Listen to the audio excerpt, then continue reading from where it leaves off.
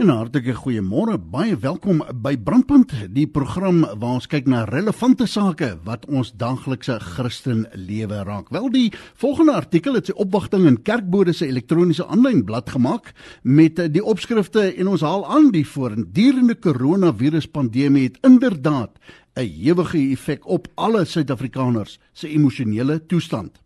Wanneer jy sielkundige trauma ervaar, is dit soms moeilik om die lewe met positiwiteit aan te pak. En sedert die aanvang van COVID-19 pandemie was daar 'n groot toename in pasiënte.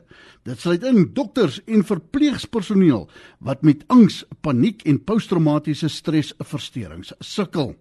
Mense ervaar tans al die emosies wat met verlies gepaard gaan. Ek praat van skok, woede en emosionele pyn. Maar dit strek nou verder as slegs die verlies, omdat dit op 'n baie groter skaal besig is om uit te speel. 'n Mens wil amper die virus as genadeloos en barbaars beskryf. Dit wil amper voorkom dat daar geen gevoel of begin of einde hieraan is nie. Die COVID-ervaring blyk 'n voortslepende trauma te wees. Dit beteken nie slegs verlies nie, dis 'n traumatiese verlies vir almal. En ons vind soms 'n betekenis in swaar kry en dis 'n proses wat nie aangejaag kan word nie, sê die wat weet, wanneer jy doelbewus daaraan moet deelneem. Dis uiters belangrik om aan die pyn wat as gevolg van die traumatiese verlies ervaar word, uiting te gee en betekenisvolle maniere te vind om vorentoe te kan beweeg. Bly gerus ingeskakel terwyl ons hier by Brandpunt relevant bly en met 'n paar deskundiges gaan gesels het oor raad en advies vir die pad vorentoe. Moenie weggaan nie, ons is terug met ons respondente net hierna.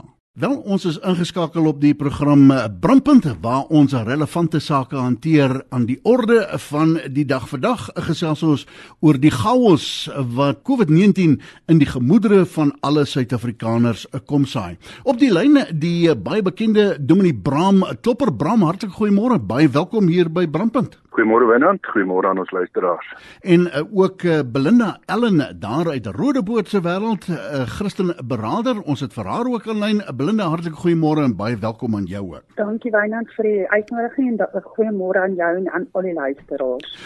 Verseker het dinge in hierdie wêreld teen so pas verander dat mense sukkel om by te bly.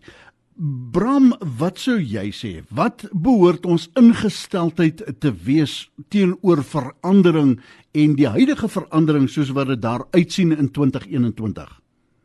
Wel Wynand, jy weet, hierdie verandering is nie iets waarvoor ons beplan het nie, en dis nie iets wat geleidelik gekom het nie.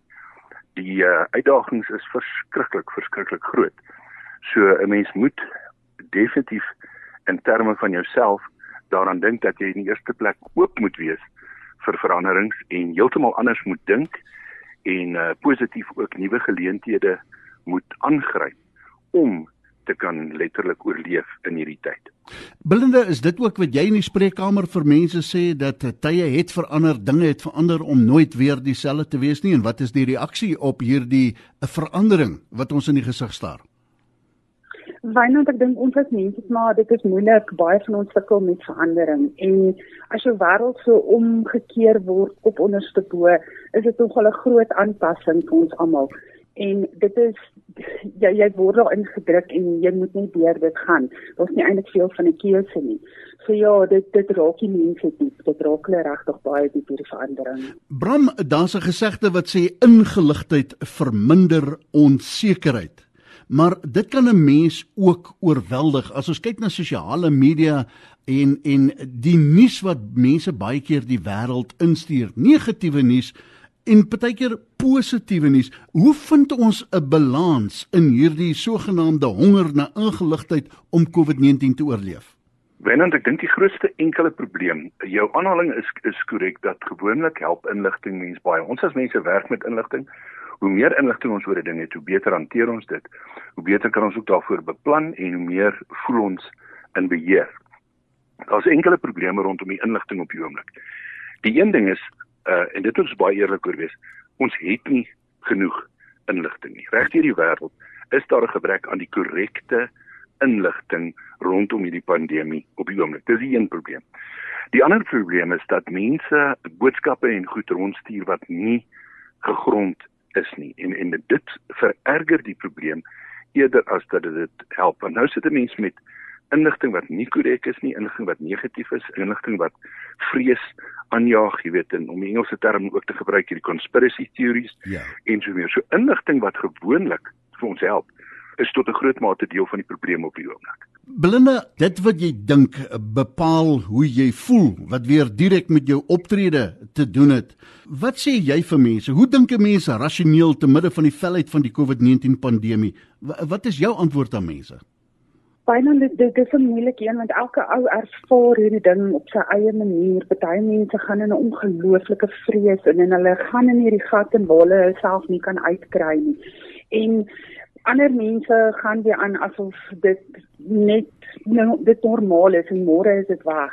So elke ou hanteer dit maar op sy eie manier, en vir my die beste manier om vir die beradenis te sê is, weet jy wat, jy moet jou fokus plaas op die regte plek. Want as jy laat vrees met jou gaan weghardloop, gaan jy dit heeltemal verloor. Jy gaan in so diep depressie gat en val, jy gaan net nie meer dalk daar uitkom nie. So waar lê jou fokus en waar kry jy jou krag en jou krag vandaan om voort te gaan met die dag van môre? Voordat hierdie ding jou heeltemal oorweldig. Bram, ons weet dat hierdie COVID-19 veroorsaak posttraumatiese stresversteurings, angs en paniek. Wat sê 'n mens vir mense? Hoe hanteer jy daardie vrees? Baie mense sê, dis nie of ek dit gaan kry nie, dis wanneer ek dit gaan kry. Wat sê ons vir sulke mense? Ja, Wynand, laat ons terugkom by jou gedagte oor jou denke. Daai spreekwoord wat jy aangehaal het, wat jy sê uit Spreuke uitkom. Spreuke 4:23 sê, wees veral versigtig met wat in jou hart omgaan, want dit bepaal jou hele lewe. Nou weet ons die Hebreëse woord daar moet in ons moderne vertalings eerder vertaal word met wat in jou gedagtes aangaan of wat in jou denke aangaan. Jy het nou net daaraan geraak, so ek wil net so oombliekie terug gaan sien toe. Denke veroorsaak sekere chemiese reaksies in ons liggaam. En dit lei weer tot sekere gevoelens. So ons kan nie voel voordat ons nie gedink het nie. So alle gevoelens kan teruggevoer word na gedagtes toe. So by die gedagtes moet mens net baie versigtig wees. Kom ons sê net eers, natuurlik het mense rede om bang te wees op hierdie oomblik. Daar is niemand wat eintlik nie iemand ken wat siek is nie. Deesdae as jy met iemand praat, ken hulle 1, 2, 10 mense. Dit het baie naby aan jou gekom. En nie net siek is nie, geweldig baie mense het iemand aan die dood afgestaan. Maar nou is daar 'n mate van gedagte beheer wat 'n mens kan toepas. Kom ek gee 'n voorbeeld van wat ons gewoonlik doen. Gewoonlik vorm ons gedagtes 'n kettingreaksie. Ons stapel gedagtes op mekaar. Kom ek vat 'n ou voorbeeld. Destyds voor selfone. As 'n man gewoonlik al 5 by die werk gery het en hy was 5:05 by die huis. En hy was nou skielik 5:05 nog nie daar nie. Dan sy vrou begin dink, het daar miskien iets gebeur? Was daar 'n ongeluk? As daar 'n ongeluk was, is hy ernstig beseer. Miskien is hy dood. Jy weet, dan stap, en teen die tyd dat hy by die huis instap en hy my keer, en ek sy woedend kwaad vir hom. Want sy het al hierdie gedagtes op mekaar gestapel. So wat ons baie versigtig voor moet wees, is ons werk met gedagtes wat nie getoets is nie, wat nie feite is nie. So ons begin met 'n bang gedagte en dan sit ons by as dit, ja maar as dit, en as dit, en as dit. En dan werk ons osself in 'n totale toestand in. So dis baie moeilik. Mens moet tot 'n mate gedagtebeheer oefen deur daai negatiewe kettingreaksie te stop wanneer hy begin. Probeer te vervang deur positiewe gedagtes. Ons kan ook positiewe scenario's uitdink. Dit kan 'n geweldige impak op 'n mens hê. Bram, as ek vir jou sê, moenie dink aan 'n pink olifant met 'n donker sonbril op nie, dan sien jy onmiddellik 'n pink olifant met 'n donker sonbril. Hoe stop ons gedagtes dat dit nie sneeubal nie? Hoe maak ons dit prakties op voedselvlak? Ja, deur letterlik vir jouself te sê wanneer jy met daai gedagtes begin, hier gaan ek nou, sê vir jouself hardop, stop. Hierdie is hierdie 'n getoetste gedagte of is hierdie net 'n moontlikheid? En kan ek 'n positiewe gedagte in die plek hiervan dink? vir hulle wat jou in die spreekkamer kom sien? Oral om ons sien ons die tekens van COVID-19, hoor ons van mense wat oorlede is, ons sien dit op sosiale media, ons sien die gesigmaskers, ons ervaar die Grendelstaat-status. Wat sê jy vir mense? Hoe hanteer 'n mens die vrees? Jy sê vir my voor die opname van hierdie program dat jou spreekkamer loop oor van mense wat onder angs, vrees en paniek is, juis oor COVID-19. Wat sê jy vir hulle? Hoe hanteer 'n mens dit? Of ek dink ons almal is mense en ons almal het daai vrese en vir my is dit om altyd terug te gaan na die woord toe, want jou versekering, jou toekoms, jou alles lê in God. En vir my, hierso is Efesiërs 6 vers 12 verskriklik belangrik. Ek meen as jy kyk van vers 10 af, sê God vir ons moet ons krag in die Here gaan soek, want sy mag is groot. En ons moet ons volle wapenrusting aantrek wat God ons gegee het, sodat ons kan pos, ondanks die ontlustige aanslag van die duiwel. Ons stryd is nie teen vlees en bloed nie, maar teen die mag en die gesag, teen elke gees wat heers oor die sondige wêreld, teen elke bose gees in die lig. Daarom moet ons wapenrusting aantrek en in geloof en gebed ons plek by die Here se voete gaan vind.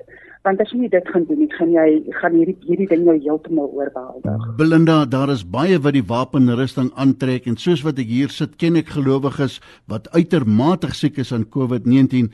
Hoekom 'n mens rondom dit? Wat sê ons vir iemand wat sê ja, maar die skrif Psalm 91 en die wapenrusting help nie in hierdie omstandighede nie. Wat sê jy vir hulle? Wynand, jy moet jouself by die Here gaan sit. Jy moet jouself daar gaan plaas. Soos ek sê, hierdie ding kan met ons heeltemal weghard, met ons kop, met ons hart, met ons alles. En ons moet glo dat God vir ons beloftes gegee het in sy woord, waarop ons moet vas staan. En ja, dit is moeilik. Ek weet ons is mense, ons is vlees en ons val baie keer in hierdie dinge, maar God het vir ons gesê, mosterdsaad geloof. Ja. So klein moet jou geloof wees. En dit waarop jy moet staan maak. Dis al wat ek voel ek kan aan vashou in hierdie tyd. Bram is Wynand, ja, kan ek sommer daarby aansluit? Asseblief. Ek dink ons moet baie versigtig wees om te dink dat die beloftes in die Bybel beteken dat mens nie sal siek word nie, of nie sal sterf nie, of nie probleme sal ervaar nie. Daarvoor moet ons net baie versigtig wees. En dit word baie keer verdraaid voorgehou. Kyk, as dit so was dat al daai beloftes beteken het 'n gelowige sal nooit siek word nie sy werk verloor nie posttraumatiese stres ervaar en so nie, dan was ons in 'n hemelse toestand, nie in hierdie gebrokenheid nie. 'n Paar goed uit die Bybel wat ons in ag moet neem is dat regdeur Ou en Nuwe Testament ervaar mense verskriklike traumas en sterftes en depressie en al daai goed, maar die beloftes van die Here is dat hy mens in daai omstandighede staande sal hou of die krag sal gee om dit te hanteer. Jy weet, daar's nie tyd om te noem watter lyding Paulus alles deurgegaan het nie. Paulus het verskriklike dinge beleef. Maar hy skryf tekste soos Romeine 8 wat sê te midde van hy swaar kry sal niks ons skei van die liefde van God nie. 'n Teks wat vir my ook nie betekenis gekry het is in 2 Korintiërs hoofstuk 1, waar hy van vers 3 tot 11 in daai paar versies 11 keer die woord moed of bemoedig gebruik. En hy sê, hy het op 'n stadium, kom ek lees net hoe sê hy, hoe erg was dit. Hy sê die swaar wat ons moes verduur het ver bo ons kragte gegaan, sodat ons selfs die hoop om te bly lewe laat vaar het. Trouwens, dit het vir ons gevoel asof die doodsvonnis klaar oor ons uitgespreek is. Maar dan gaan hy en hy sê die Here het hulle in daai omstandighede bemoedig. En hy sê vir die gemeente in Korinte, te midde van julle moeilikheid sal God vir julle moed gee in elke omstandigheid. En daai moed is waaraan 'n mens moet vashou. Ja. Bram, maar dan wil ek vir jou vra, is vrees vir die dood normaal? Of jy nou 'n gelowige is of 'n ongelowige, die Bybel praat van die dood as die laaste angel, die vyand van die mens. Wat sou jou kommentaar daarop wees? Wynand, ek wil dit gou illustreer met 'n vreeslike mooi storie wat een oggend in 'n diens gebeur het. Die predikant of pastoor het 'n vreeslike aangrypende preek gehad oor die hemel. En toe vra hy vir die gemeente, wie wil almal hemel toe gaan? En toe steek almal hulle hande op. En toe vra hy die volgende vraag, toe sê hy, wie wil vandag gaan? En toe steek niemand hulle hand op nie. Nou, jy weet, dis 'n storie wat vir my die waarheid beklemtoon van die normaal van bang wees vir die dood. Kom ons dink hoekom, daar's 'n paar dinge. Die een is, ons is, en dit is absoluut normaal, bang dat dood met lyding gepaard sal gaan, dat ons sal swaar kry. Dit is normaal. Dan is dit so dat ons gewoond is aan hierdie wêreld en ons het geliefdes en ons wil hier wees ter wille van hulle. Die derde is, die dood bly vir ons die groot onsekerheid. Daar is nie 'n groter onsekerheid in hierdie lewe as die dood vir mense nie. So dit is normaal, maar dit is daarom nie die laaste woord nie. Daar is daarom dinge wat vir mense ook moet gee, in terme van hang af van wat jou perspektief van die dood is. Ons kan dalk nou daarby kom, ek wil eers jou vraag antwoord, ja. Daar's normale redes om bang te wees vir die dood, en dis nie 'n teken van ongeloof nie. Belinda, as 'n beraader, watter rol speel ondersteuningsnetwerke? Hoe belangrik is dit in tye soos hierdie? Mense wat nou luister na hierdie radioprogram, ons gesprek hier, wat sou jy vir hulle sê, ondersteuningsnetwerke, het sy van kerkkant af, van familiekant af, watter rol speel dit en hoe belangrik is dit? Vir my is dit ongelooflik belangrik. Ons is mense wat, as jy deur 'n swaar kry gaan, nie vir iemand nodig om by jou te wees. Iemand wat jou hand kan vat en jou kan lei en saam met jou kan wees. En ek kan regtig spreek as ek kyk na die gemeentes in ons omgewing, die mense wat saamtrek.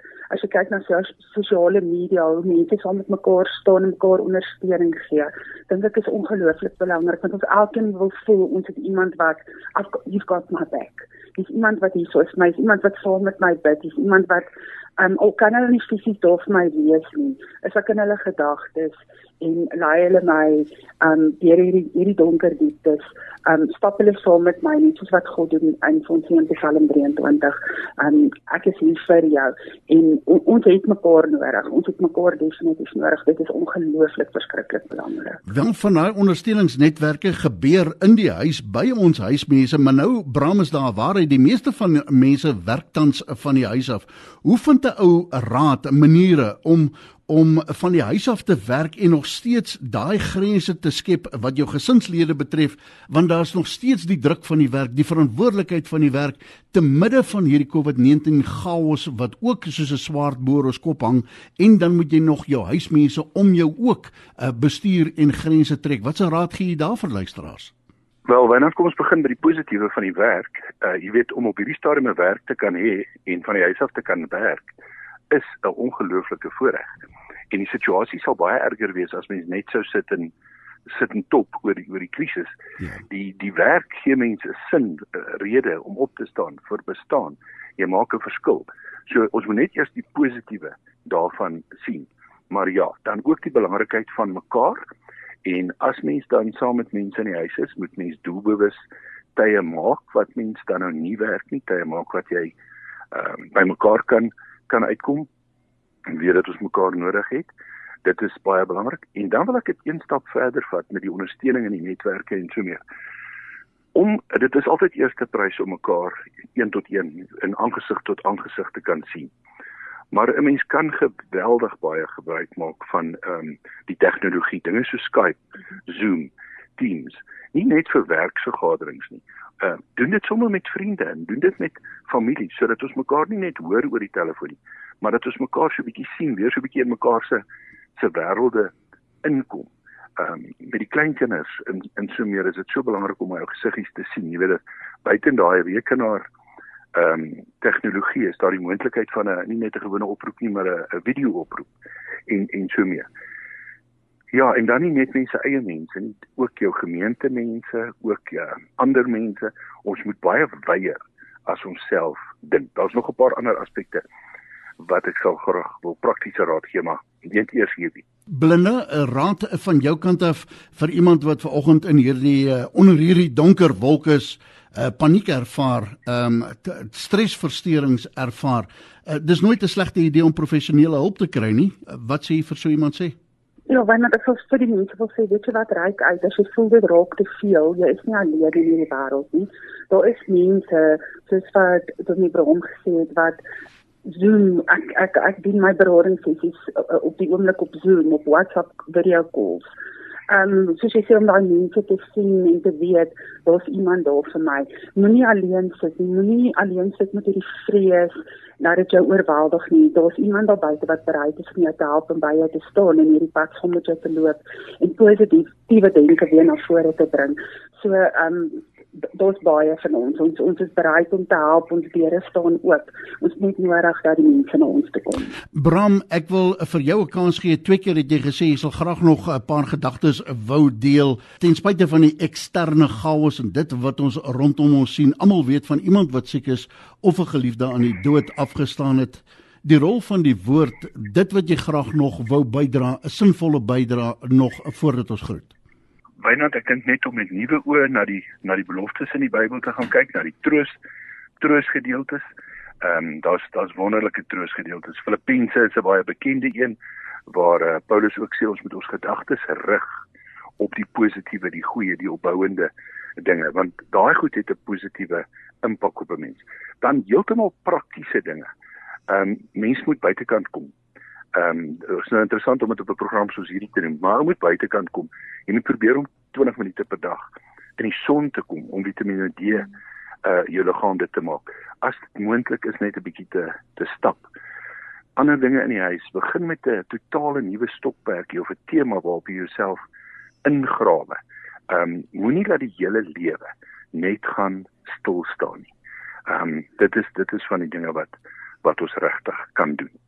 Belinda, van jou kant af 'n finale gedagte. Ek gaan vir Dominee Bram vra om vir ons net af te sluit met 'n gebed in hulle se lewens in te spreek wat vanoggend so nodig het om na 'n program soos hierdie te luister. Maar van jou kant af 'n finale gedagte miskien, en as Christelike beraader, is daar 'n plek waar mense jou in die hande sou kon kry, sosiale media platforms en dis meer?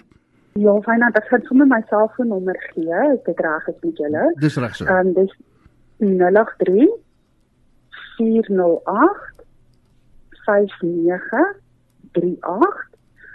Mens kan my sommer direk kontak of sommer net 'n WhatsApp stuur en dan sal ek met hulle kontak maak. Dan kan ons reëlingkies tref vir 'n Zoom beradingssessie. My deur staan ook met die grootste liefde. Ek is bereid om enigiemand te help wat uitreik. 'n Finale gedagte van jou kant af om ons gesprek vanoggend op te som. Ek wil net mense moet onthou dat baie van hierdie dinge in die wêreld kan oorweldigend raak. COVID is 'n realiteit. Maar ons moet besef dat ons God is 'n groter realiteit. God is daar, hy wil daar vir ons wees en ek bid dat die Here ons almal in liefde en vrede en rustigheid sal ontvou om deur hierdie ding te gaan. En ons weet ons sal wenners aan die ander kant uittreë. Ons sal staan in victory.